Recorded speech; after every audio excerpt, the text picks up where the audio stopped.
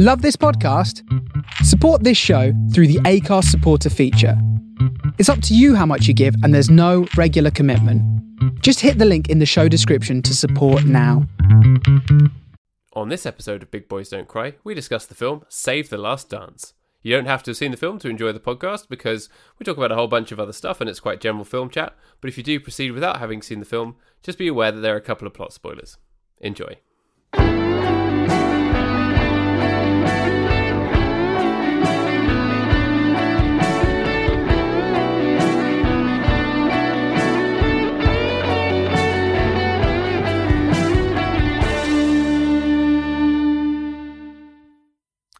Hello, hello.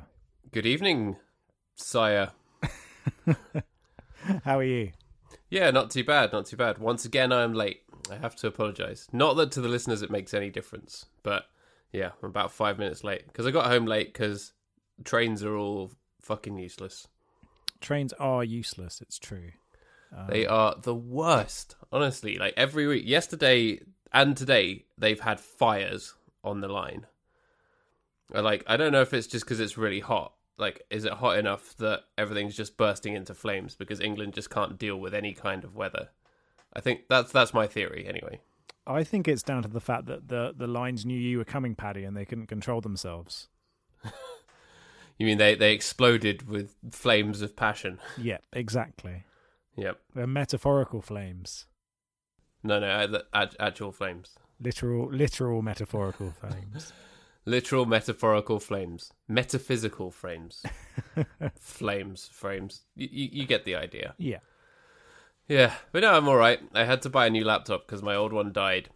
And it died literally like about 20 seconds after I'd finished uploading last week's episode. It was like it knew with its dying breath that I had to get this episode done. It's like, right, I must do this before I move on to the great Apple Store in the sky. The Apple Store in the sky. Well, I'm taking it to the Apple Store next week to try and get it fixed just so I can sell it back to them to get some money back. But, you know, what are you going to do? So, yeah, it's my birthday next week and I've done that thing where I'm like, everyone says, what do you want? I'm like, well, I just had to spend a shitload of money on a laptop because Apple tax. So you can give me some money if you want, which is kind of boring. No one gets to buy me like party hats or sweets or any of the birthday things you used to get when you were a kid. I'll get you a party hat. Yeah? Yeah. I'll get All you right. a Spider-Man hat or something like that. I would love a Spider-Man hat. Especially as Spider-Man does not wear a hat. Exactly.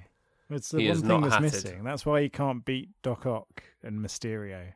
Because they all wear hats. Yeah, exactly. Ba-ba-ba-ba-ba. Does Mysterio wears a big old hat? He's got a big glass bowl on his head. But Dr. Octopus doesn't, does he? He's just got glasses. Yeah. They're pretty big glasses. Each of his arms should have a different hat on. That's how. Or he could just put the arms up behind him and onto his head to make a hat. Yeah, he could do that. There's so much benefit to having hats everywhere. So I don't know why he doesn't. It would improve things considerably. Why aren't you wearing a hat right now? Wait, hold on. Oh, I see. You got gone for the old tentacle hat. Yeah. I'm trying to think of you what like else me I now? For our listeners at home, Paddy has just put what I think is a laptop case on his head. Well, it's part... Okay, there's this very boring story behind this, which is that I ordered a new case for the new laptop because the old one was too loose, because they're very thin now, your MacBook Pros. And I didn't know that it even came with it, but it came with a separate little, like, classy pouch to put your charger in. Oh, very nice. How cool is that? Whatever the brand of case this is, Innertech, they are now sponsoring us and they need to give us money. Yeah, where's our money, Innertech? Yeah. Where's my charger holder? Yeah, Rob did not get his free gear. 1 star. Anything Paddy gets, I get as well. We've still got a lot of people to chase for sponsorship money, haven't we? We do. There's not a lot of it coming in. No, come on. Where's our sponsorship money? Yeah. Who else did we talk about? Greggs. Have we ever talked about Greggs? I always think of them as the kind of archetypal weird sponsorship example because, I mean, this is going back at least 10, if not 15 years.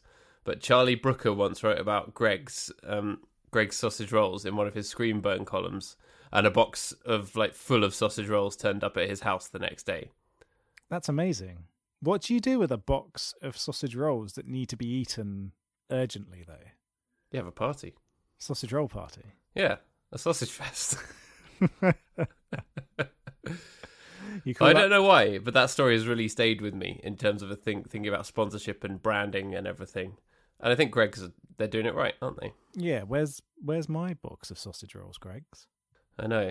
Greg's, if you're listening, and we know you are, because I know you listen to every podcast, Ian Greg's. Give us our sausage rolls. I thought his name was Greg's. Gregory Gregson Greg's. Yeah. Yeah. So yeah, while we're carrying on without sponsorship anyway. We've come this far, haven't we? Yeah. We'll plow on ahead. Yeah. How's your week been? It has been okay. Today I ran a charity FIFA tournament at work. Oh wow! Raising money for Mental Health UK. Had lots of whooping guys playing FIFA in the name of charity. Whooping guys. Yeah. Who are the whooping guys? Making raucous noises. Is that what they call male fans of Whoopi Goldberg? They're the whooping guys. The whooping boys. It's like the Proud Boys or the Wolf Boys. Yeah. But considerably less awful than the Proud Boys and marginally weaker than the Wolf Boys. Yeah, of course. You can't beat a good Wolf Boy. They're not wolf, they're not proud. They're just whooping. Yeah. Yeah. Oh, that sounds like good fun. Yeah, people enjoyed it. And hopefully we'll be able to do some other video game-based charity events over the rest of the year. I'm thinking maybe something to do with the Formula One and having a Mario Kart tournament or something like that. I think would go down quite well. I'm much more down with that because I love Mario Kart, not because I like Formula One. No offense to Formula One fans, who are an interesting and strange group of people from what I understand, but I find watching cars driving around boring as hell. See, I used to be a really big fan of Formula One, and I used to go to the British Grand Prix with my folks. Really? But then it got a bit boring for a few years, but it's quite good again now. The last few seasons have been very interesting. They've made a lot of changes to it, and it is more fun. But yeah, it's a really strange mix of people who are into Formula One. But what I really like about it is that it's the kind of sport where you can just put it on in the background and you can drop in and drop out without really missing anything. Yeah. It works in the same kind of way as tennis, where tennis you'll be on for a few hours and you're just like, I'll just have a look and see what's going on now. You can read a book. You only have to look up when there's some serious grunting, because that means there's action. Yeah, exactly. That grunt there sounded like a Formula One engine as well. Well, I can do any sport you want. Multiple uses. Whether it involves cars, people, dogs, any sports sound you want, I can do it. I'm like the Police Academy guy. I wonder what the Police Academy guy is doing now.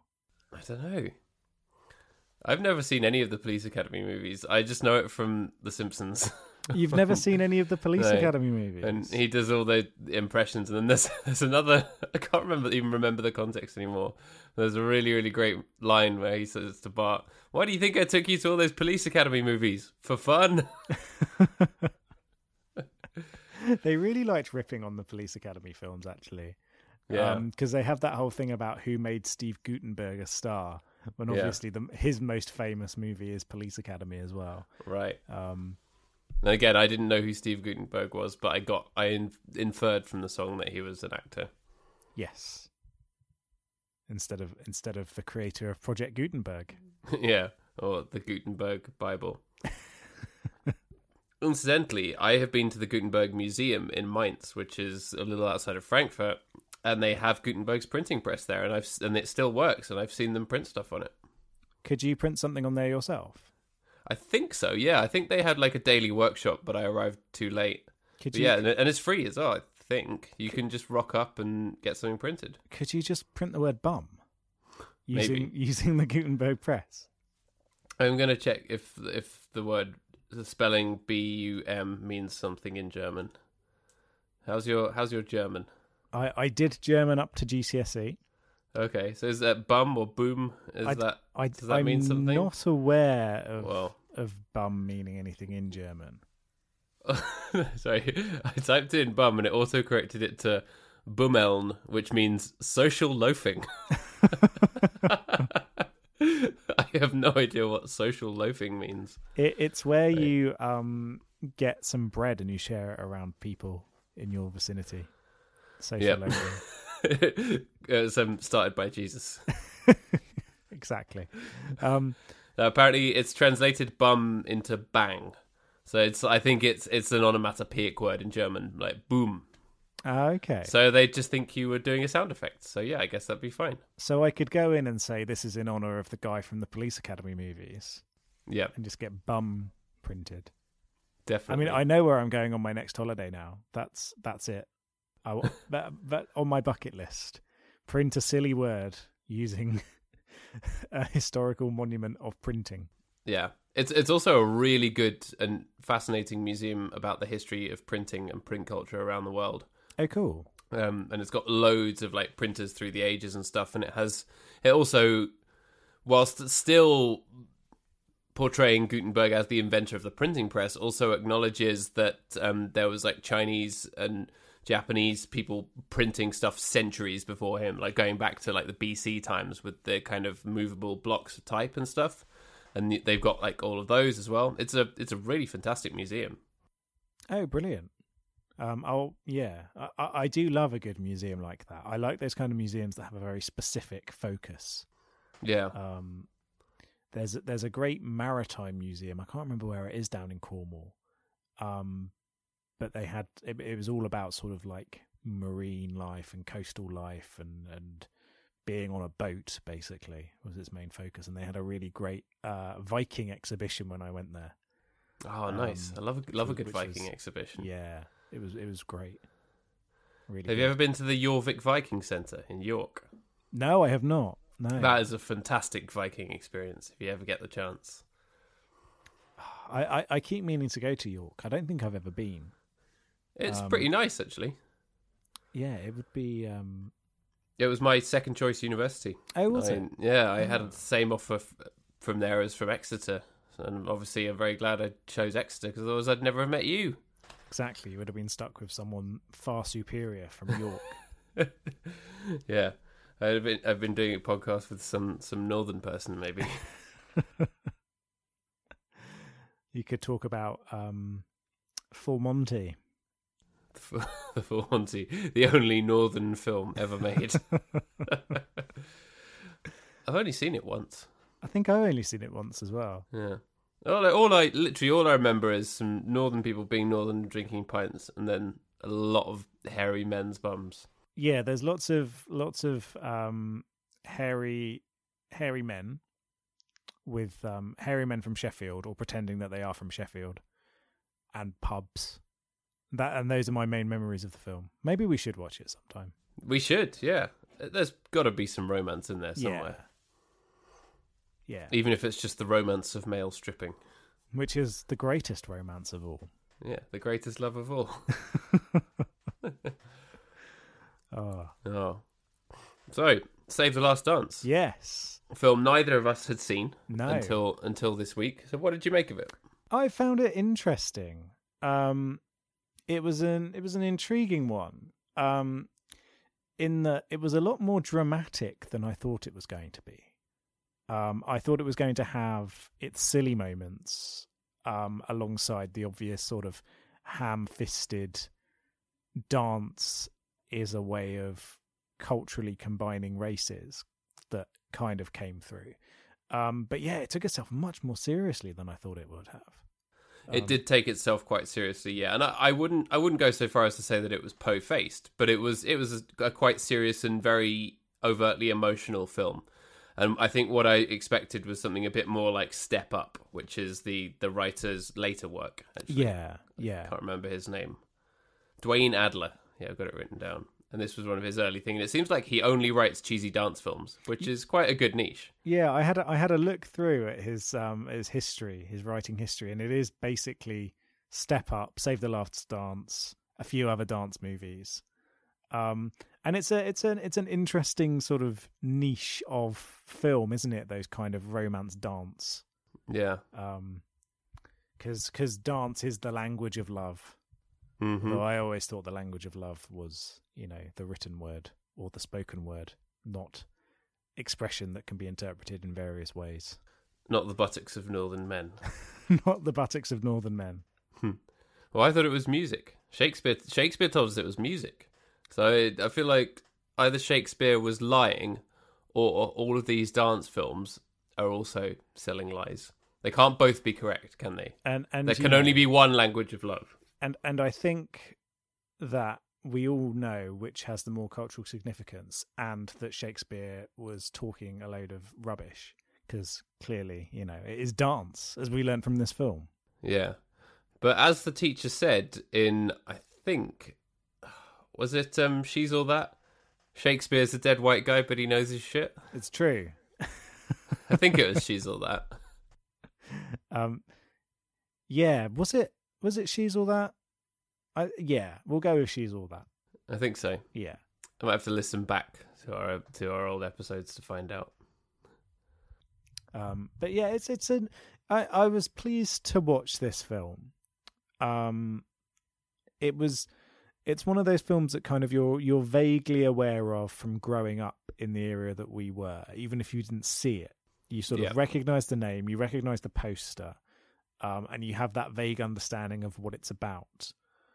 Had Katie seen it before? No. That's interesting, because I guess maybe she's a couple of years younger than us, but I feel like every woman who's our age has seen this film. And I was talking to Claire, my wife, about this, obviously, because it was also her idea, so she's redeemed herself after making us watch Baywatch.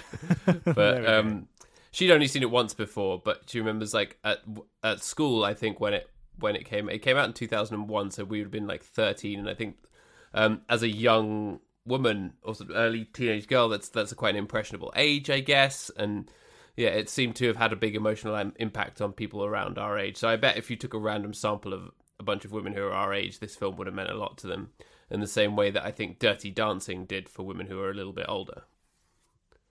Yeah, and that's a good comparison, I suppose. Particularly that those kind of dance romance movies seem to come around every few years. So you had this, and you had Step Up and Coyote Ugly, as well as a film that kind of revolves around dance. Coyote Ugly. Our Year 9 English teacher got in trouble for showing us that film. Oh, really? Yeah. I think it was the end of term. Is there anything that's particularly raucous about Coyote Ugly? I don't think so. Anything that I think kids maybe it had see? a 15 certificate. Oh, okay. Someone was upset about it anyway. It was either that or someone really cared about its literary merit or lack thereof. You had a narc in your class, Paddy, is what it is. Yeah. Class is full of cops. But yeah, it was interesting to watch Save the Last Dance, and I feel as though there aren't enough movies that kind of talk about race in the way that this film talks about race. And I know that's kind of a heavy way to start with this film, but it kind of does ask interesting questions, which isn't necessarily what you expect from a movie that is primarily about someone like rekindling their love of dance through hip hop and through a new relationship. Yeah. It talks about race smartly, I think, and it does it well. It's, as you say, it's a little bit ham-fisted at times, and by the end of the film, you realise that it's not about race at all, and that actually it's about her journey of self-discovery, and everything else is just kind of a step along that road, including dealing with the issues of race, because it's about her just nailing that audition, and literally as soon as that audition's done, the film just ends. Yes, yeah. It doesn't go into any of the what happens next, i.e. he's going to go off to train to be a doctor while she's going to go off to dance school. or anything like that. It abandons her potentially rekindled relationship with her father, like right there and then as well.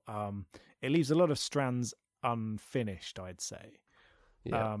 Her father, who gives her an emotional dad speech, of course, because all films have to have an emotional dad speech, which I felt was kind of incongruous, because so far he'd been quite disinterested, but then just when at the point when you needed the emotional dad speech, he came out with it. So it's like he's a good guy, really. He's a jazz trumpeter. But even though, like, he also kind of quite incongruously gets really annoyed when she stays out late that one time and then doesn't care anymore after that. Yeah, I think the dad was kind of... He has a very good emotional dad speech. It's one of the best that we've watched on the podcast. But I feel like he was used not perhaps in the most effective way, in that you kind of get the sense occasionally that he really cares. And you kind of get what they were going for in that, you know, he understands her independence, but he just wants to be made aware of where she is. But then outside of that, it's fine. But it kind of feels like... It kind of feels like they wanted to paint him as the vaguely bad guy, but not really, and just leave him as this kind of additional character to add a little bit of turmoil here and there.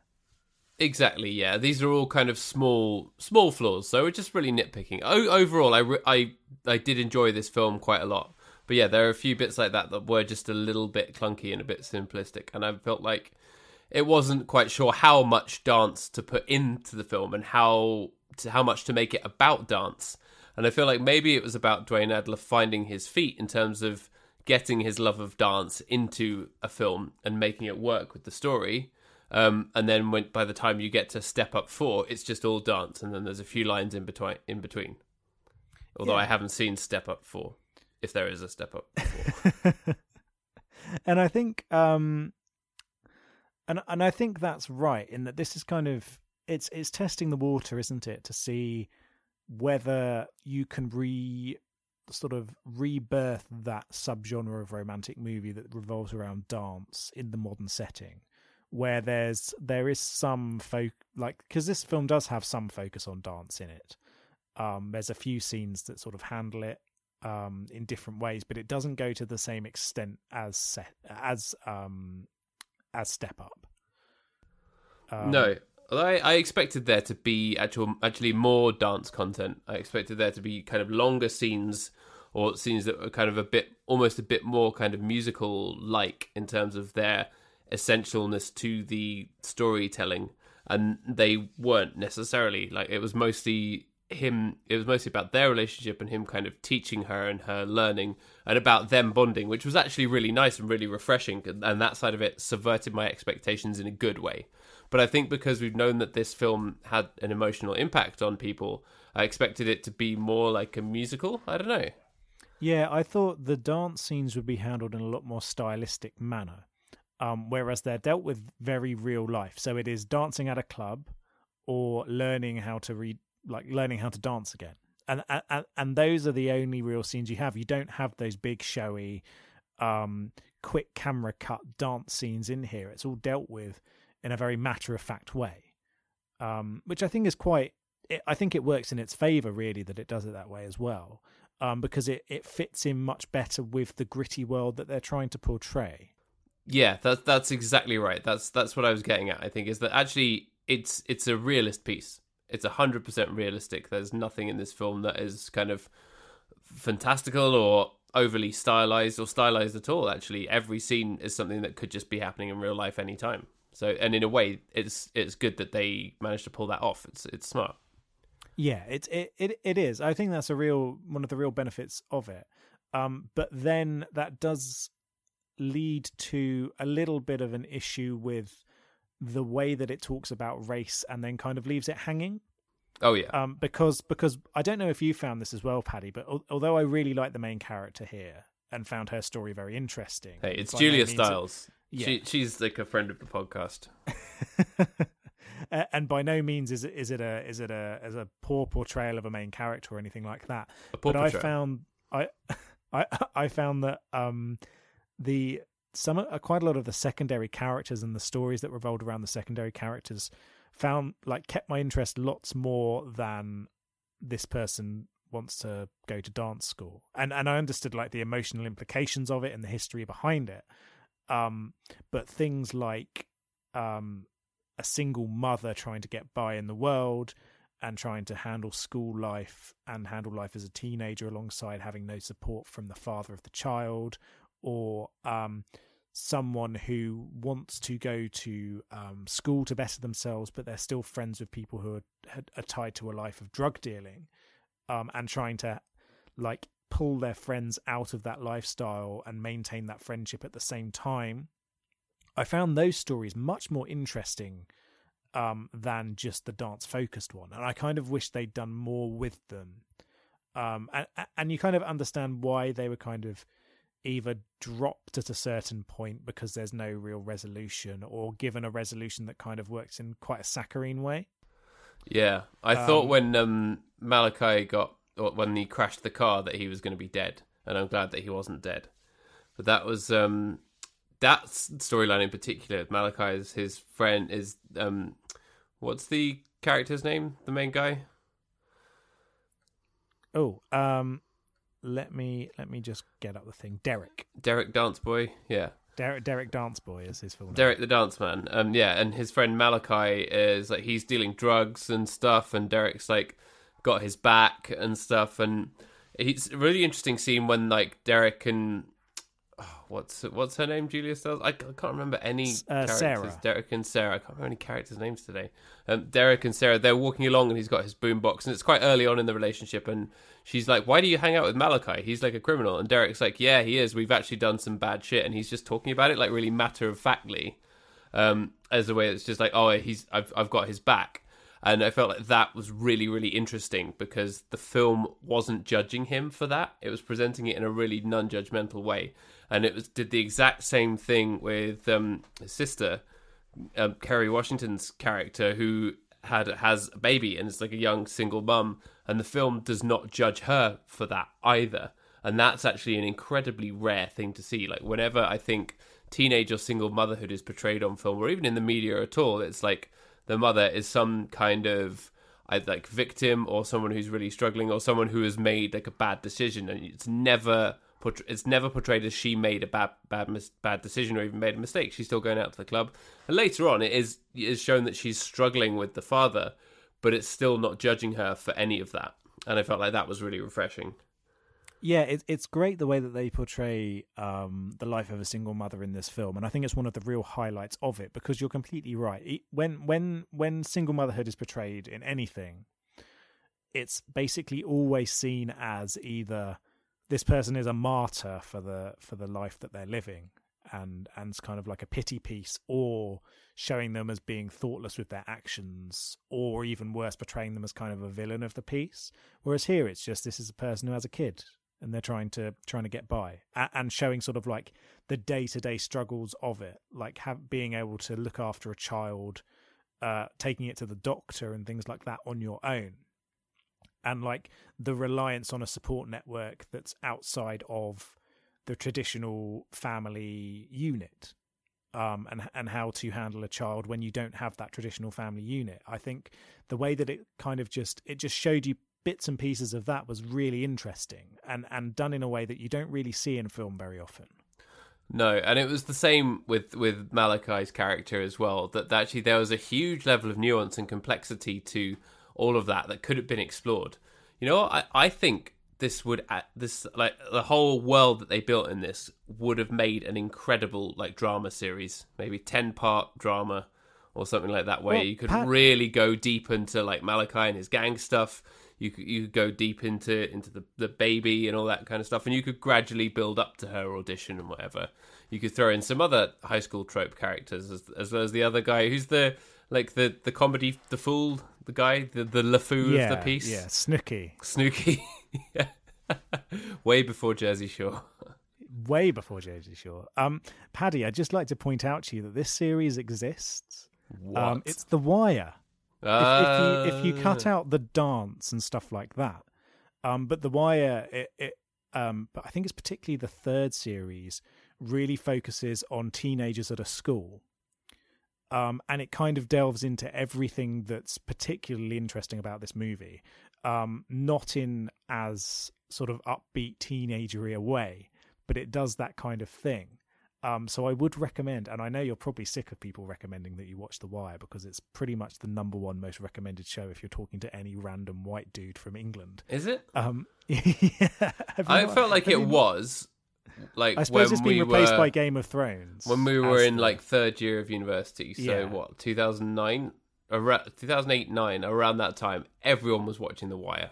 And everyone was talking about it like it was the most amazing and most intelligent thing ever. And it is incredibly good, but yeah, it was really overhyped. But now I feel like if you're like, oh yeah, I'm watching The Wire, or if you recommend The Wire to someone, that actually seems kind of like, it's a bit hipstery, a bit kind of old school, a bit like you're sort of digging into the recent past, but it's still before Breaking Bad, which I never saw, or Game of Thrones, which I've never seen, or any of these kind of big, there's a lot of big TV shows now. But no, I reckon The Wire's kind of come round enough that it's sort of hipster cool enough right now. Okay, good, because you should watch it.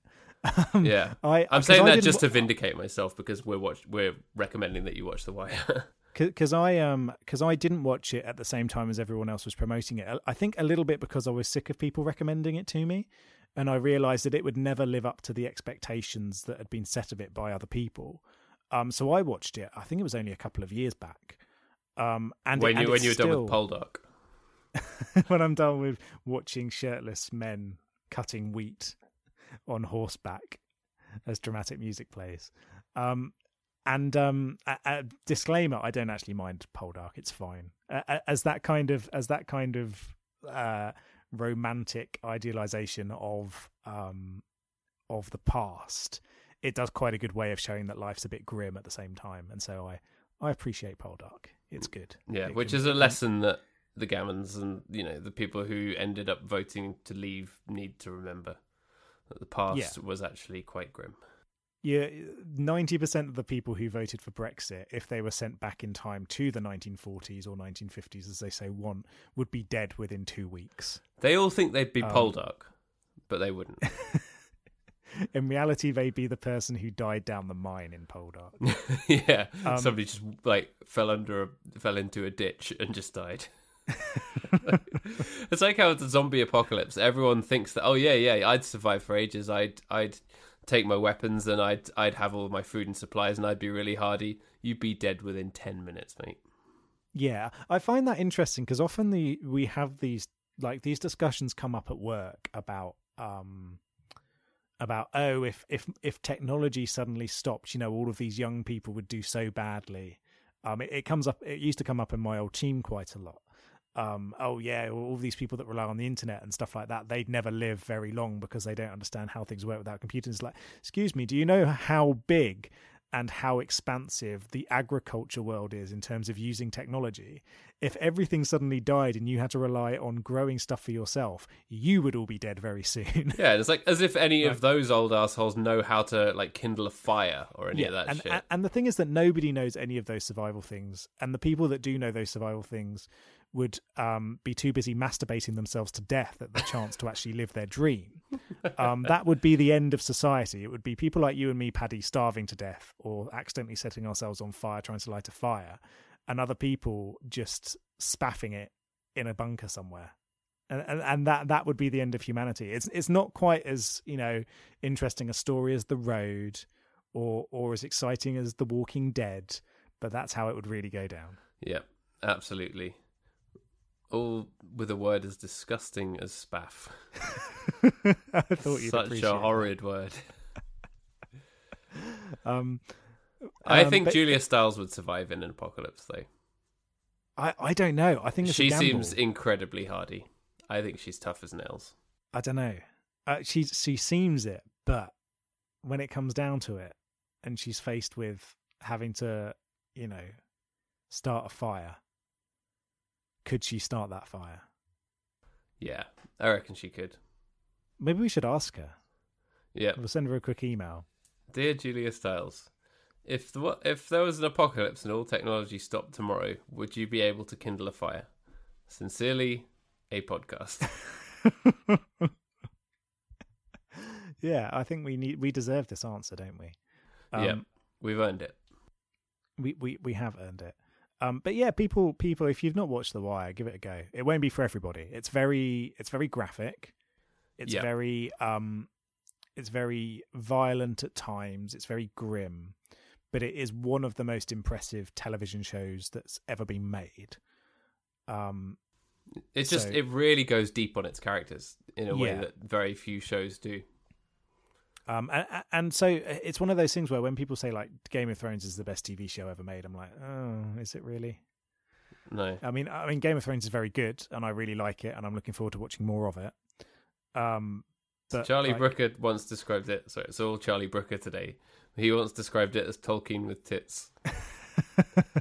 I think that does it a disservice, and that's what I'm sticking to. I think that does it a real disservice, because it's much more than that, and I think it builds a world better than the Lord of the Rings world, definitely. Or should it be Tolkien with tits and gratuitous violence? Oh, there's lots of gratuitous violence in Lord of the Rings, isn't there? Is there? Yeah, there's big old battle scenes. Even though he chopped his head off. You know, it's kind of implied when thousands of people are dying that there's some pretty bad violence going on. No, Game of Thrones builds a better world than Tolkien's. I don't know if that's controversial to say or not, but it does. And anyone who doesn't think that is kind of kidding themselves. No, the world of Lord of the Rings is actually relatively small. Yeah. And I reckon Middle Earth is about the size of Wigan. Wigan Earth. Just the first small town that came to mind. But yeah, Game of Thrones is good. It's a very good television show. But yeah, The Wire does more with its characters, and it handles themes in a way far beyond what kind of genre stuff can do. And there is very few as good as genre television and genre film has come in recent years in terms of its thematics. It feels as though it's really things like science fiction and dystopian and horror that's really got to grips with how to handle heavy themes. Whereas things like high fantasy still haven't quite got there yet. And Game of Thrones is the closest that you've got to that kind of thing. But you have to hand it to Game of Thrones for being a fantasy show that has that level of popular appeal. I think even 10 years ago, it would have been inconceivable for a fantasy show to be considered like the best program ever made. Oh, exactly. And the fact that it does manage to handle some of those kind of issues, particularly revolving around getting dirty in politics and stuff like that, within a show that's primarily about like ice zombies coming and taking over the world. It does things very, very well, and it is one of my favorite television shows. For sure. But yeah, it's not quite up there with like Handmaid's Tale or The Wire. Handmaid's Tale is very good in terms of making you think. But you know, it doesn't go as far into convoluted dumb territory as Westworld, which the second series of which has been far too difficult for its own good. Oh no. I hate when shows do that. Yeah, I think the problem with... Welcome to Westworld cast, by the way, everybody. Have you watched any? The first series is incredibly good. It's one of my favourite things. But the second series, I think because there were so many people theorising about it, I think they deliberately tried to make it more difficult for people to decipher what was going on, just to like try and push people a bit more. And they didn't realize that 99% of the people who watch their show aren't the people on Reddit trying to decipher it and trying to make up stupid complex theories, and instead the rest of us just want a mystery to uncover. Is it like Lost? Yeah, it's not as dumb philosophical as Lost. The philosophy of Westworld is much more on the nose. Lost, the Jordan Peterson of television. Did the bear turn up and then tell people to tidy their rooms? No, it was all like a dream vision thing. I don't know. I saw like 3 episodes of Lost and then I got really bored. But I remember our good friend Rob Sherman, his house in first year of university, like there were 9 of them and they were all like super obsessed with Lost. And they had drawn this like map on the wall. They'd literally drawn with Sharpies on the wall of the house, like all of the different like plot points and things interconnecting in some diagram. And I remember going around and thinking, You guys are fucking nerds. But it's really good that a movie, that a show manages to bring that out in people, isn't it? So Lost was never going to live up to expectations. It built too many mysteries too quickly, and then refused to answer them for too long for it to ever live up to what other people like what its audience wanted. But it's amazing that so many people got brought into it. And yeah, it's I think lost it for me, if you'll pardon my little wordplay there. That's so much funnier than it should be. when it kind of it stopped being about a weird mysterious island, and there was lots of like thought about it being some kind of weird horror thing going on, and like some kind of weird, like not quite like tangential mystery, and then that kind of disappeared, and they left the island and they went home, but then there was loads of flashbacks, and did they ever really leave the island, and all that kind of stuff. And the moment that it kind of passed that bit was when it started going very badly downhill, and like quite a lot of people at the same time as me twigged, you know what, this is not going to work out as we hoped. It's better probably to just leave it here. In a way, you got to respect that kind of writing, where it's just keep throwing in a bunch of random shit because they know that their fans are nerds who will really read loads of stuff into it when there's not that much to it, really. They're just throwing some random shit in. And like that goes on for 8 seasons, and then suddenly you are where you are. But we also have to thank Lost for giving us the album Hurley. It's true. Without the show Lost, we would never have received the greatest Weezer album, possibly the greatest album of all time. The greatest album of all time. The greatest album cover of all time, if nothing else. I'm going to go one step further here. Not just the greatest album of all time, the greatest piece of art of all time. Yeah, the crowning achievement of society. Yeah, I mean, Elon Musk is going to go build his weird libertarian colonies on Mars where within 10 years they're all eating each other. Yeah. But the real crowning achievement of humanity will still be there with Hurley's face on it, singing about "Where's My Sex." Elon Musk, yeah, what's he been up to this week? I remember him last week when he was talking about the kids in detention centers, all that horrible shit that's going on in the US, and he tweeted, "I hope the kids are okay."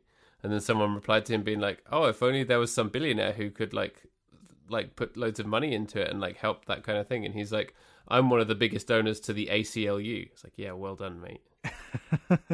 You give lots of money to essentially a pressure group, not to denigrate the work of the ACLU because they've done some fantastic work, especially in the last couple of years, but that's not how it works, Elon. Yeah, I find Elon Musk a bit of a quandary in that he does loads of great stuff, and like his ideas are kind of noble, are very noble, you know, like getting rid of effectively making the internal combustion engine in cars obsolete. You know, that's amazing. If we can do that, that's going to, you know, potentially save the world. Flamethrowers. But yeah, he does other weird stuff like the creme brulee flamethrower. And he has all this stuff about the amazing colonizing Mars and like doing offshore, like off-planet mining to reduce sort of those kind of emissions and find other places to get these incredibly important minerals and things like that. But at the same time, he's like, you know what? Everything should be decided by direct democracy on my Mars colony. Yeah, Karl Marx was a capitalist. Yeah, and part of it's trolling, but part of it's not trolling. And it's like, I mean, he's great, but I don't want to sound mean, but Paddy, is Elon Musk kind of a dick? I'm really worried that he's you kind of a dick. You don't have to whisper it. He's not kind of a dick. He is a dick. But also, well, for a start, all billionaires are bad people. Billionaires should not exist in a world where poverty also exists. Yeah, that is true. But no, he's definitely a massive dick. You can tell when he tweets one of his things that's quite serious, and people reply to him being like, "Actually, mate, maybe not." He always like replies to random people being all hurt about it. And it's like, well, don't tweet nonsense then. He really tweets some very bad stuff. Although the memification of his tweets is always very, very good. Like that one he did where he said Karl Marx was a capitalist. Loads of people were retweeting it with stuff like Herman Melville was a whale. Yeah, I saw that. That was very funny. But yeah, I think like if he achieves everything that he wants to do, or even just part of what he wants to do, you know, he's made a benefit to the world in that way. Because there are some kind of things, unfortunately, in the life that we live and the systems that we live in, because of the way that the world is set up now, there's going to be billionaires, and at least he's not Donald fucking Trump or Alan Sugar or some other bullbag who basically just sits on their money and does nothing interesting with it. At least he's doing interesting things that could push human endeavor to new levels. And make permanent positive changes on the world. But it's still like, mate, just don't say anything, just do it. Yeah. I agree with that. He's just a gobshite. It's that's the perfect word for him.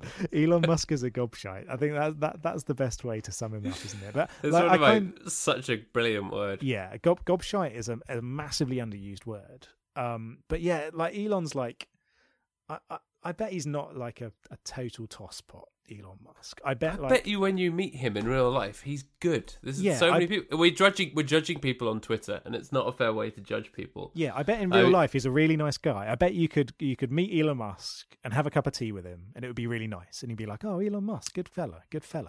But it's just whenever you go on somewhere like Twitter and you only have 280 characters to say anything, if you have a political ideology behind you, particularly one that's as idealistic as that kind of libertarian idea, because libertarianism is possibly the most pipe dreamy of those kind of ideologies. Yeah, but they're always the first people to dismiss ideas like universal basic income or whatever. Yeah. But so whenever you have one of those ideologies behind you, whenever you tweet anything that could be considered political in that way, it's going to backfire, particularly if you then can't back it up, and you're never going to be able to back it up to everyone's extent.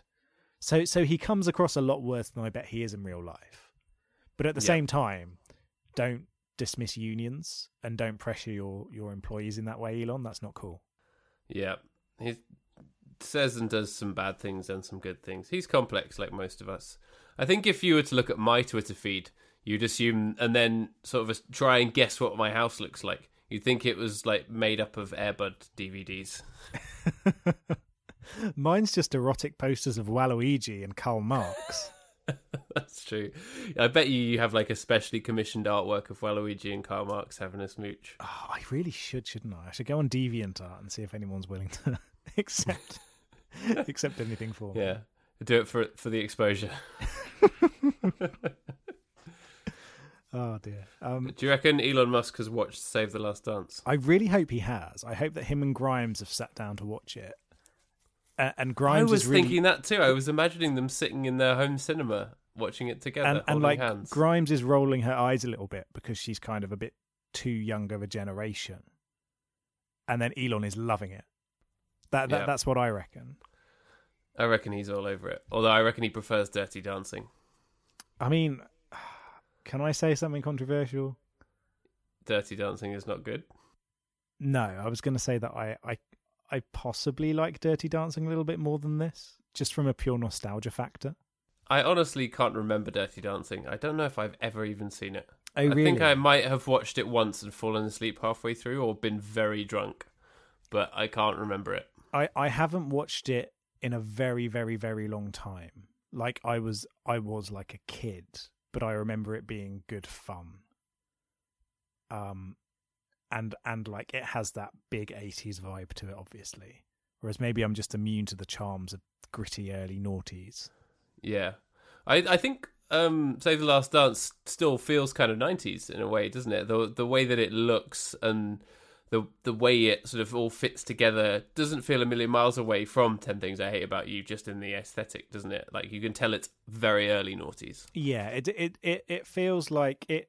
Everybody looks like they could be in an All Saints video, I guess is the best way to describe it. If you picture that, then you're picturing this movie. Yeah, so it does have that. It feels very much of its time. Yeah. In the way that it looks, but I think it does tell stories that are kind of universal. Yeah, and it doesn't feel dated in any way. No, you can go into this film and you can watch it and you can understand exactly what's going on. It isn't stuck in its era, and the stories that it tells will kind of have that permanency, and like the themes that it have that permanency. There's nothing here that feels particularly dated at all, really. There's no use of a Nokia 3210. No. There's no one saying, I've got to go post this to my Bebo. Yeah. This is too early for Bebo. When was Bebo? 2003, 4? Yeah, something like that, wasn't it? Yeah. God, Bebo. What happened to Bebo? I bet you they sold it to someone for loads of money and then it completely tanked. That's got to be what happened, surely. Yeah. And MySpace Tom. What happened to MySpace Tom? He's off traveling the world. Good man. He made a load of money, and now he just goes off traveling, and he's got a really nice Instagram where he posts loads of pictures of him doing cool shit. That's cool. Yeah. Do you reckon him and Elon are mates? Oh, I hope so. He seems like he could give Elon a talking to. Talk him down from being really dumb. Yeah, just sit him down with BioShock and be like, Elon, you don't want your Mars colony to end up like this, mate. Yeah. Come on, Elon. Let's chill. Let's have a beer. Oh, Elon, we love you. We love you really, Elon. Yeah. He's our problematic fave. Send me a Tesla, mate. Yeah. We actually, next to our new house, there's like a Tesla factory. Oh, really? Oh, cool. Yeah. I see the workers walking around in Tesla polo shirts and stuff. Because it's one of those things where, I mean, it is going to be the future, and I know a lot of people kind of scoff at electric cars, but companies like Volvo have said that there's not going to be any 100% internal combustion engine in their new ranges by like 2020 and stuff like that. They are coming around to the idea that electric cars and hybrid cars are more economic, are more economical for drivers. And people want that, and they can do it without it having a massive impact on the way that they drive. So slowly but surely, it is going to go the way that Musk wants. Oh yeah, which is great. He's ahead of the curve for sure. Yeah. There's just going to be those gammon driving around in their old diesel cars being all like, I don't want your electric rubbish. Yeah, we're like, I thought we left the European Union. Oh, dear. Yes. But yes, so, Save the Last Dance. What does date Save the Last Dance is one little reference where, like, she's moved into the city of Chicago from wherever she was before. It was slightly more rural.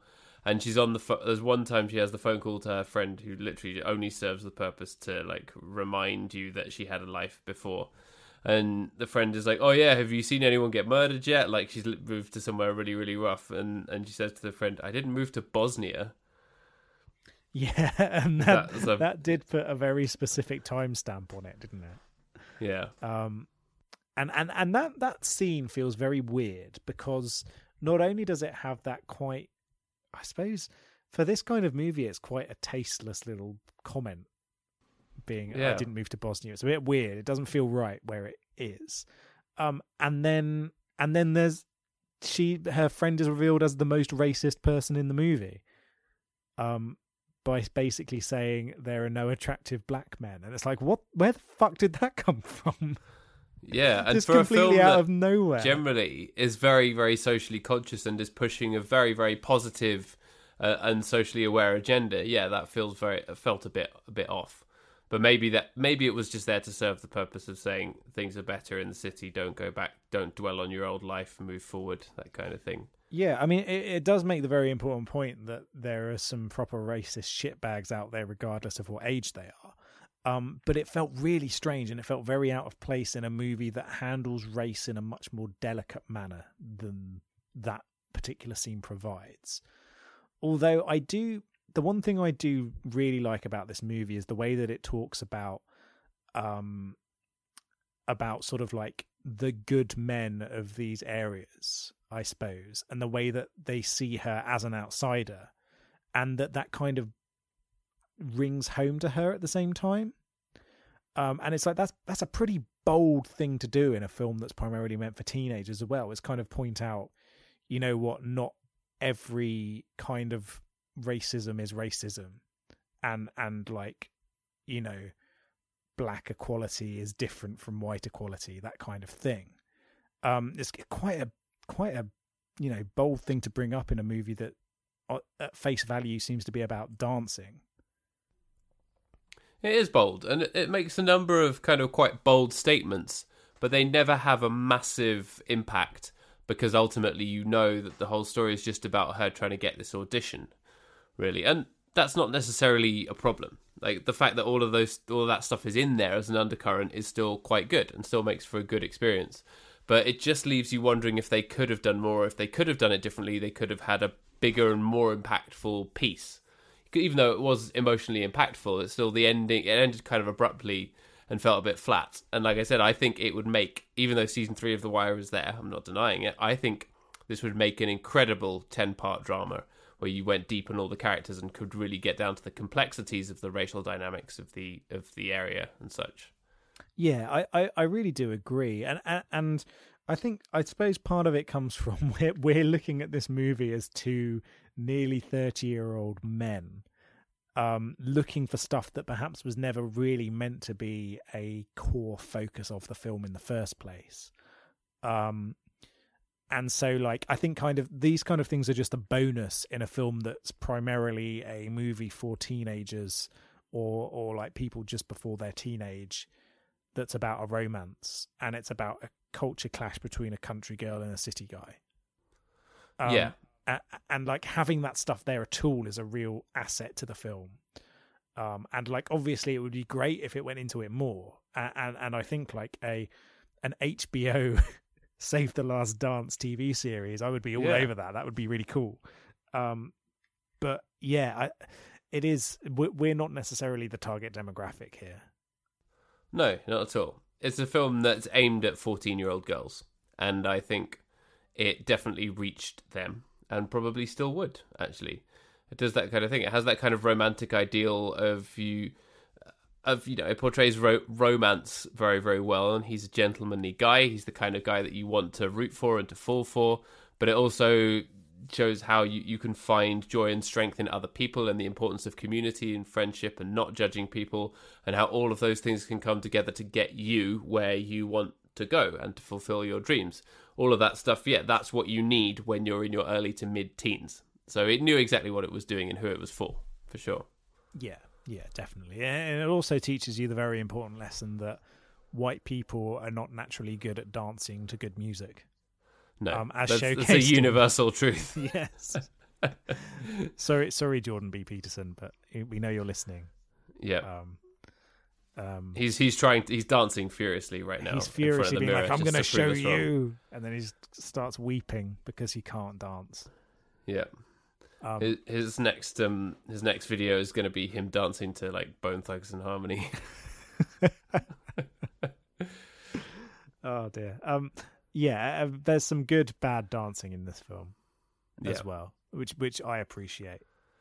Especially with Julia Stiles, like the first time they're on the club floor and she's dancing all like wooden and strange. You're like, she can actually dance really well. So actually, it was probably harder for her to act that than it was to do the actual dancing.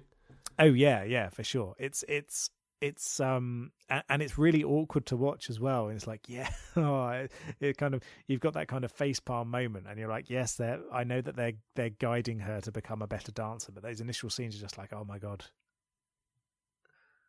just stop dancing. Yeah, that was the most cringeworthy bit. That was good. And I felt like overall she was a bit wooden compared to other performances, but I think that was because of the script more than anything else. And because it wasn't an outright comedy, there were some funny bits, but she wasn't able to be as lighthearted as she is in some other things. So yeah, it's not an easy role to pull off, actually. No, you're right. It's a difficult one, and she didn't necessarily have the best lines in the film. And as we said, she's not really the most interesting character in this film either, which I don't think helps. she's a little bit passive as well, isn't she? Yeah, especially the few scenes she's at school at the beginning, people are just talking to her and telling her, go here and do this, and like, I'll be your friend and stuff, and she hardly even says anything. She just kind of goes along. Yeah, and I understand that they're going for a fish out of water, a new school in an entirely new environment thing, but it does feel a bit like, and they quickly get over that, because she does then sort of speak her mind quite a bit, and that helps sort of diffuse that potentially boring situation. But it still feels a little bit weak in that regard. But I think like you've got Derek's character, who's so interesting, and like the whole story around his life is so interesting. You're kind of like, this is, you'd rather be watching everything about him and his family, I suppose. Especially as he stands up to Malachi as well. And that I think for me was the most powerful moment, when he says, no, I'm not going with you on this drug raid or whatever. I'm not going with you on this drive-by. And you thought like he was actually going to. And then he says to his buddy, you are smarter than this. Like, he's like, you are better than this. And to actually kind of say that out loud to his buddy, who's like, no, I've got nothing else in my life. And you can tell that like he poured his heart and soul into performing that line. It's like, oh yeah, man, come on. But you know that the guy's going to go off and get shot in the drug raid anyway.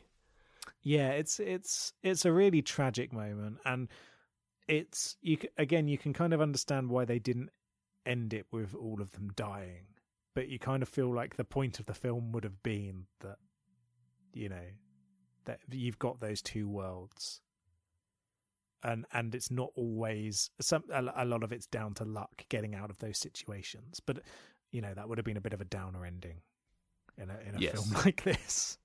It would have been unnecessarily tragic, when it's supposed to be an uplifting end, isn't it? Yeah. And again, like I feel like the end is abrupt, but it probably would have been more clunky for them to try and resolve it somehow, or to try and tie up all those threads with the scene that's like, I'm going to the other side of the country, but I'll always love you. Well, actually, DC to New York is not that far. But No, it's not too bad, is it? You'd like to hope that they actually worked it out. Yeah, that would have been nice. Yeah. And now they run a dance doctor surgery.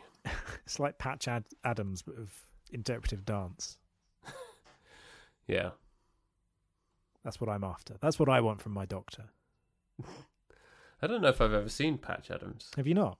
No, although I know that Greg Sestero has a very small extra part in it. Oh, does he? Yeah, and it's uncredited. And I think isn't there a story in The Disaster Artist about he put it on his CV and he wasn't allowed to, and he got in trouble for it. Oh, right. I didn't know that. He's just like standing there at a funeral or something. We should watch that sometime, just to like have a look out for Greg Sestero. Yeah, I'd be up for that. Oh dear. So is there anything else you'd like to add about Save the Last Dance? No, just that all the supporting cast are very good as well, and a lot of them. Well, Kerry Washington has gone on to good things. She is the main character in Scandal, which is a very, very good show. Claire watched every episode, and I was kind of in and out. It'd be like she's watching it when I get home from work and I'm preparing the dinner and sort of watching bits of it. But that's a pretty good, quite schlocky and at times silly, but generally quite like decent enough drama. And her performance in that was very good. So she went on to great things. But the other ones don't seem to have gone on to much, apart from Julia Stiles, which is a shame, because they were all quite good. Yeah, and even Julia Stiles hasn't had as big a career as you potentially would have hoped either. No, she deserves to be massive. She deserves to be like way bigger than she is. And she's been in some really great stuff. Like I've heard really good things about Riviera, for instance. We watched a few episodes of that. It was good. Yeah. But yeah, it's almost like Kerry Washington is the one who came out of this the strongest, if you're looking at where they are now. Which is surprising, particularly because I think Sean Patrick Thomas is great in this film. But his career, he's been in some good stuff, but a lot of it was around the same time as this. So like everyone's favorite trashy movie, Cruel Intentions. He's great in that. He's in Halloween Resurrection, which I don't know if you've seen. I have not. That's not great. But yeah, it's almost like you'd want him in more. And I know that he's done bits and pieces here and there, and he's done lots of television work and things like that. But there's some real potential shown in this film. You kind of wish that he'd also had the rub of the green. But yeah, you're right that no one's really gone on to do massive things off the back of this, apart from Kerry Washington and Julia Stiles. Yeah, and I think it's underrated as well. Like I said, I think it had a particular impact with a particular age group, but actually you don't hear people talking about it anymore. It's not referenced that much or anything, and I feel like it kind of deserves to be praised and looked back on a bit more than it is. But that's not to say that I think it's amazing, because there are a few flaws, but generally it's pretty good. It's solid, and I enjoyed watching it, and I think it's a very interesting film. And like I said, there are very few films I can think of that are as unjudgmental as this in its portrayal of single mothers, gang violence, and other stuff. Yeah, I came out of this film, going into this film, I didn't expect it to be as deep as it was, but it really surprised me. And I really enjoyed it. It was a really interesting film.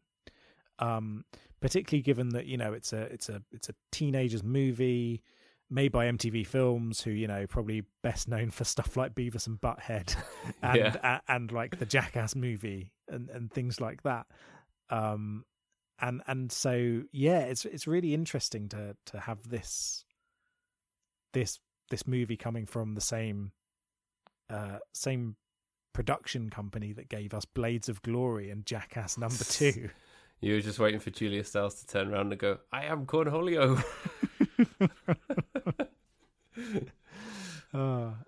So yeah, it's a good film. I enjoyed it. It is good, yeah. It's in a number of different ways. It really surprised me as well. The tone of it and what it did versus what it set out to do versus what I expected. I thought it was just going to be another dumb teen dance movie, and it was not at all. Yeah, no, it's much more than that. And yeah, it's a very interesting, which I think is really to its credit, that a movie that on face value and perhaps even by the way it was publicized to people is much deeper than you initially expect. Yeah, I'm sure if you ever... I didn't watch a trailer or anything, but I'm sure all the trailers and stuff make it out to just be, like a cheesy dance flick. And yeah, it's really good. Really good film. Yeah. Cool. How are we going to rate this? Unless do you have trivia? I'll share you one little bit of trivia that I think you'll appreciate. So I know you're a fan of the table dance in 10 Things I Hate About You. It's one of the greatest scenes committed to tape. And that scene is actually why the director cast Julia Stiles in the film. Oh, excellent. I wonder who else was in the running. Yeah, I wonder who else was. But yeah, no, that's the one bit of trivia that I thought you might appreciate. Oh, that's excellent. And Bianca Lawson, who played the sort of antagonist who appeared and then disappeared, is Beyonce and Solange's half-sister. Oh, really? Oh, okay. Yeah. She was quite good, I thought. Yeah. Is it Nikki? As the kind of antagonist, but she's kind of got a point character. Yeah. When it gets down to it. It's like, okay, yeah, I can see what they're going for there. Yeah. Oh, and she does a sexy dance with Sean Thomas Patrick Michael... What's his name? Sean Patrick Thomas. Sean Patrick Thomas. Yeah. So yeah, that was good. I thought she was good, and again, probably deserves to be much more famous than she is. Yes, yeah. There's a lot of that in this film. One thing that you might find interesting is that that Sean Patrick Thomas, he's going to be in this movie called The Children. That's coming out this year, I think. Also starring Linda Cardellini, who I'm a big fan of. I don't know if you're a fan of her as well. I don't know if I know her. What might I have seen her in? So you might recognise her as Velma from the live-action Scooby-Doo movies. Okay. Or in Legally That's not Blonde. a reference I expected anyone to be making. Which, did you know that Scooby-Doo... that is an amazing Scooby-Doo impression, can I just say? Years of practice. It was written by James Gunn, who did Super and Guardians of the Galaxy. No way. Yeah. No, that's some trivia. And you can kind of see elements of that within it. I think it's a very... There's a sort of slapstick sensibility to it, isn't there? Yeah, there's this tongue-in-cheek slapstickness to it. It knows what it's doing, and there's this kind of undercurrent of a remake trying to appeal to a modern-day audience, and a lot of the characters kind of make reference to it, and a lot of them act in that way as well. So I think it gets a bad rep, the Scooby-Doo movie. There's more there than people give it credit for. But yeah, so she's in that, and Brokeback Mountain, Legally Blonde, all sorts of really good stuff over the years. And they are in this movie called The Children, which is described as a relaxing Christmas vacation turns into a terrifying fight for survival as the children begin to turn on their parents. Wow. Which I'm on board with. Sounds great.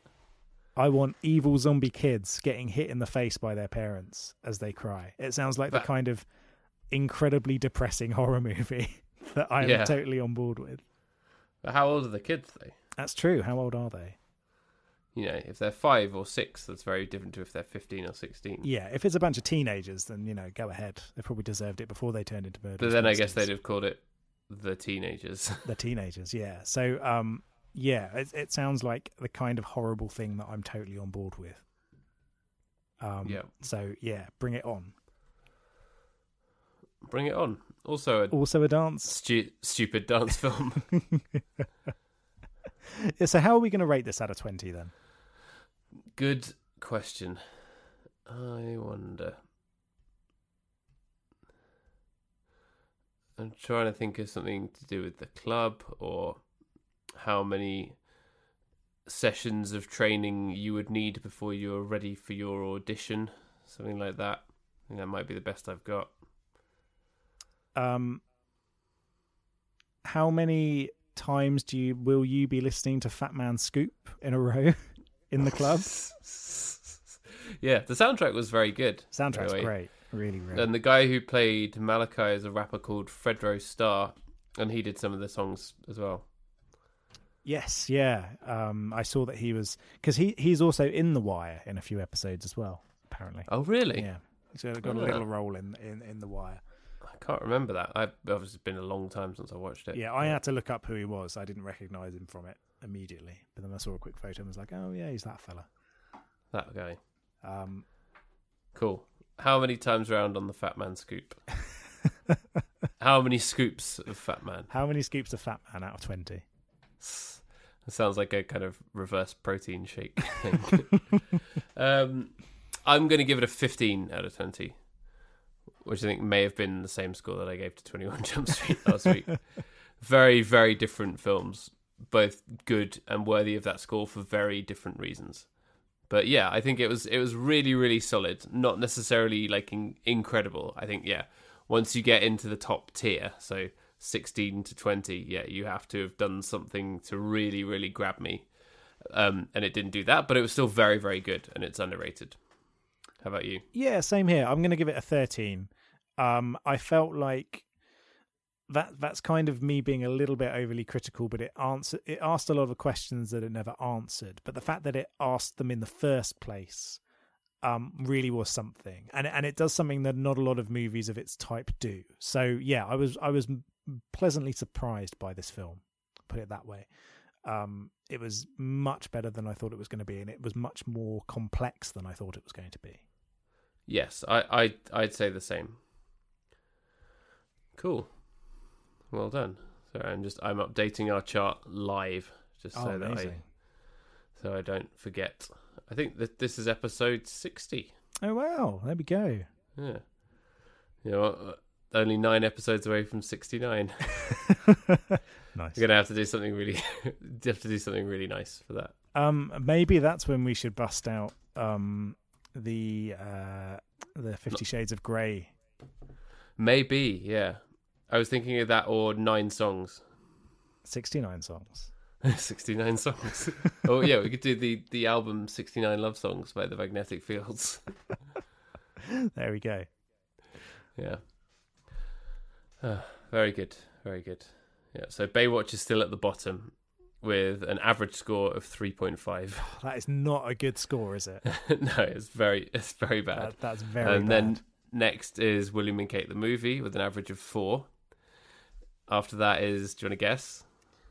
Can you remember? Is it the Bridges of Madison County next, or is that higher? No. There are, let me see. Between William and Kate and the Bridges of Madison County, there are 1, 2, 3, 4, 5, 6 films. But this is done on average score. So the score, both of our scores averaged out rather than our individuals. Not that there was a huge differential. But I gave the Bridges of Madison County a 10. You gave it a 7, whereas there are some good, that actually. Considering the longest running joke in podcast history, which is just anything to do with the Bridges of Madison County and how much you hate it, you scored it quite reasonably. Yeah.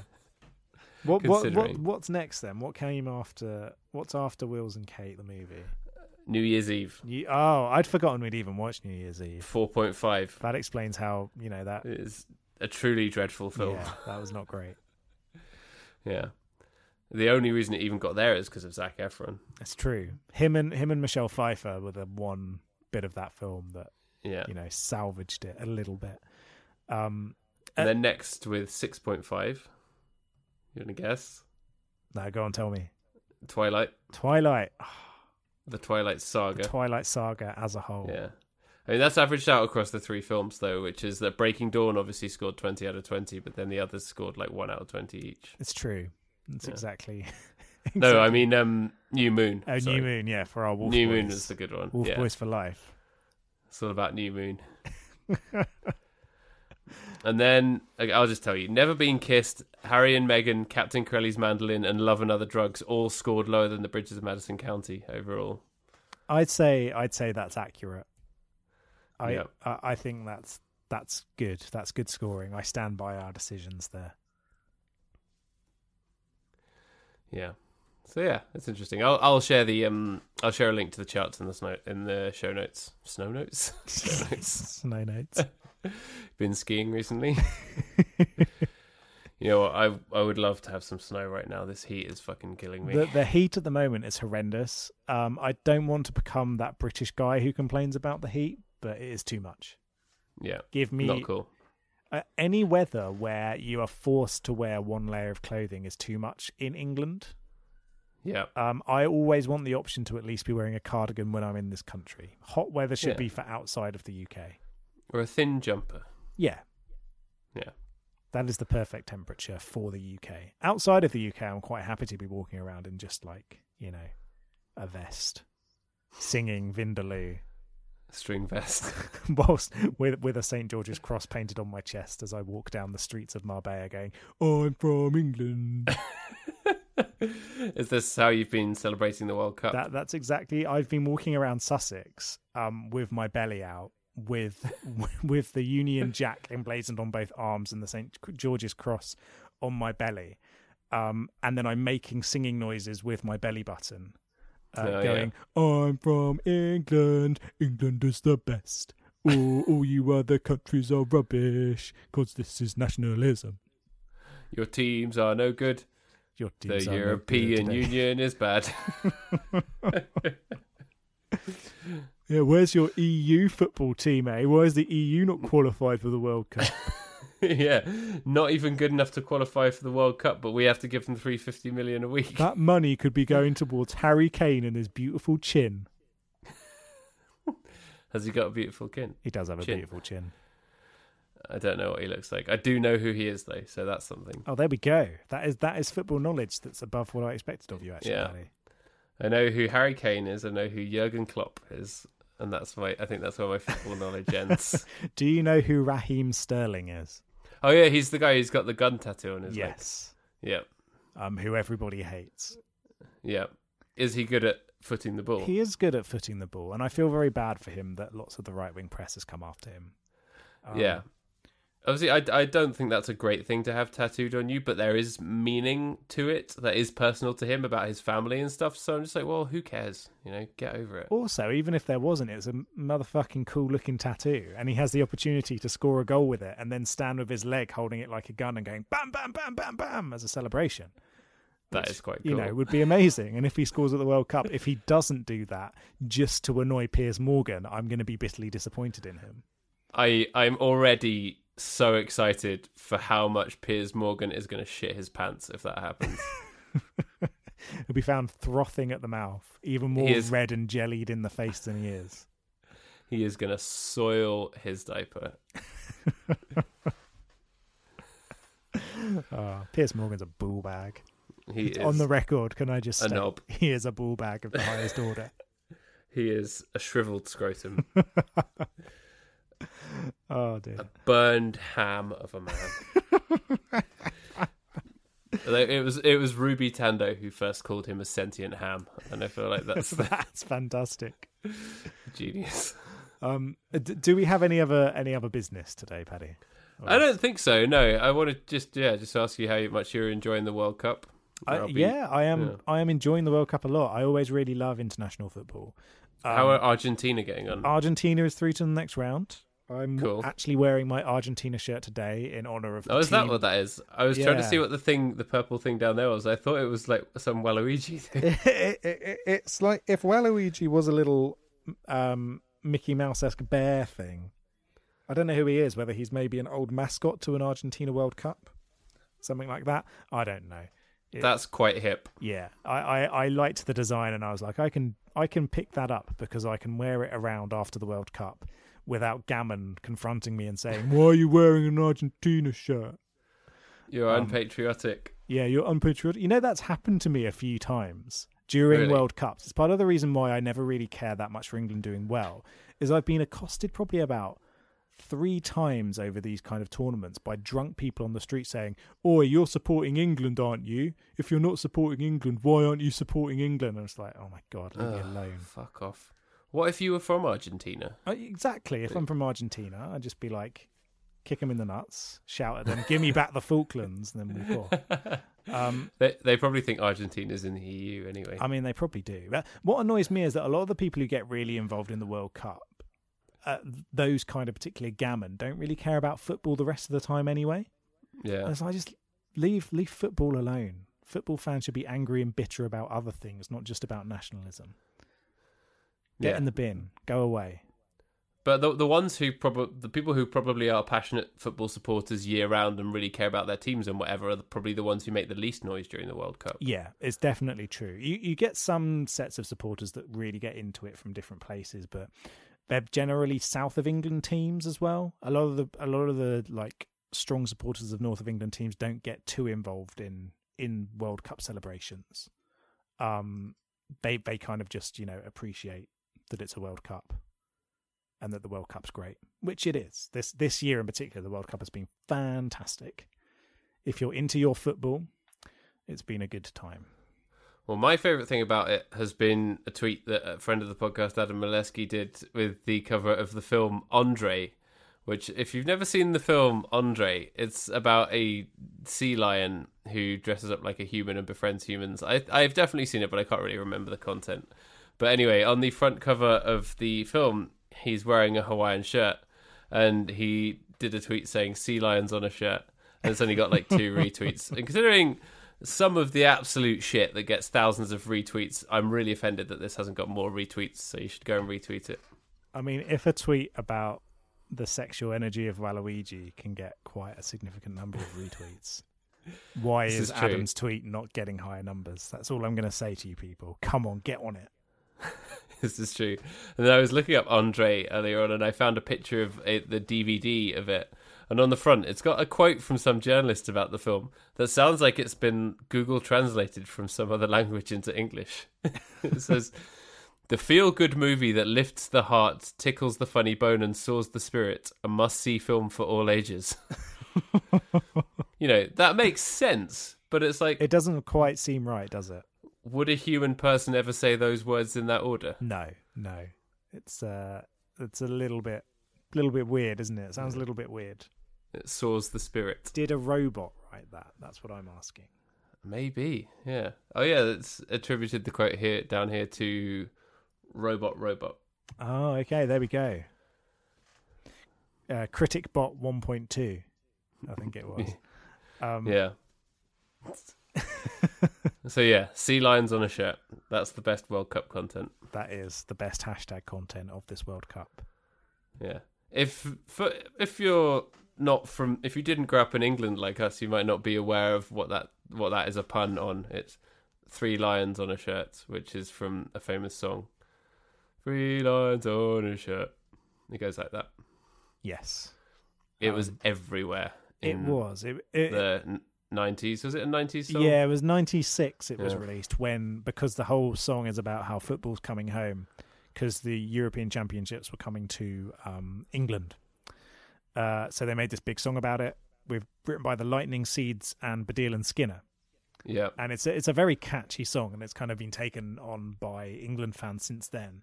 My favourite thing is that they re-released it with some slightly more depressing lyrics 2 years later, because football did not come home in 1996, and they wanted to make another version of the song for 98, where they said, this time it really is coming home. Ron Howard voice did not come home in 1998 either. It did not come home. It did not come home. Football is still not come home. It is refusing to come home. But maybe this year it will. It popped out for a packet of fags and never came home. Yeah. What are we watching next? But it's your choice. Bearing in mind that this is my birthday episode. It's my birthday next week. It is. This better be good. So I'm going for a movie that is very, very recently released and has been getting loads of good praise from people saying that it is a classic rom-com style movie. Okay. It's called Set It Up. It's a Netflix original. Okay, yeah, this has been popping up on the Netflix when we open it. Yeah, and it's been getting lots of good praise from people who like romantic movies. So we'll be watching Set It Up. Excellent. It's very good to do recent stuff. I feel like people are probably more interested in that content than they are in hearing us talk about Save the Last Dance. Well, unless you're of a particular age, yeah, I guess. I think Save the Last Dance will have a decent lot of people around it. Yeah, for sure. Probably more people than the Bridges of Madison County, anyway. Oh, dear. Cool. Well, that's exciting. Yes. I think, yeah.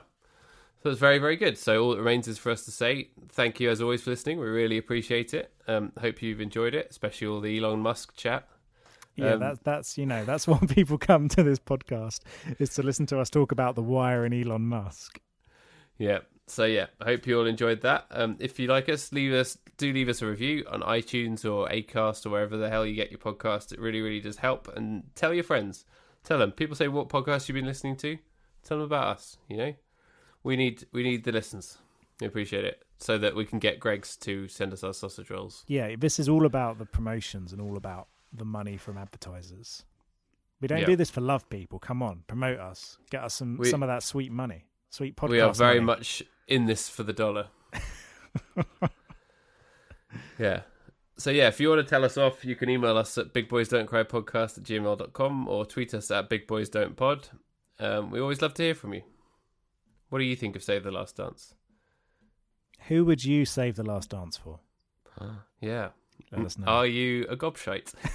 Are you a gobshite? Actually, we'll be able to infer that from your tweets. We will. If you had the chance to tell Piers Morgan off, what would you tell him? Yeah. I'd tell him just to go away. I'd push him down a well. I'm not even going to lie.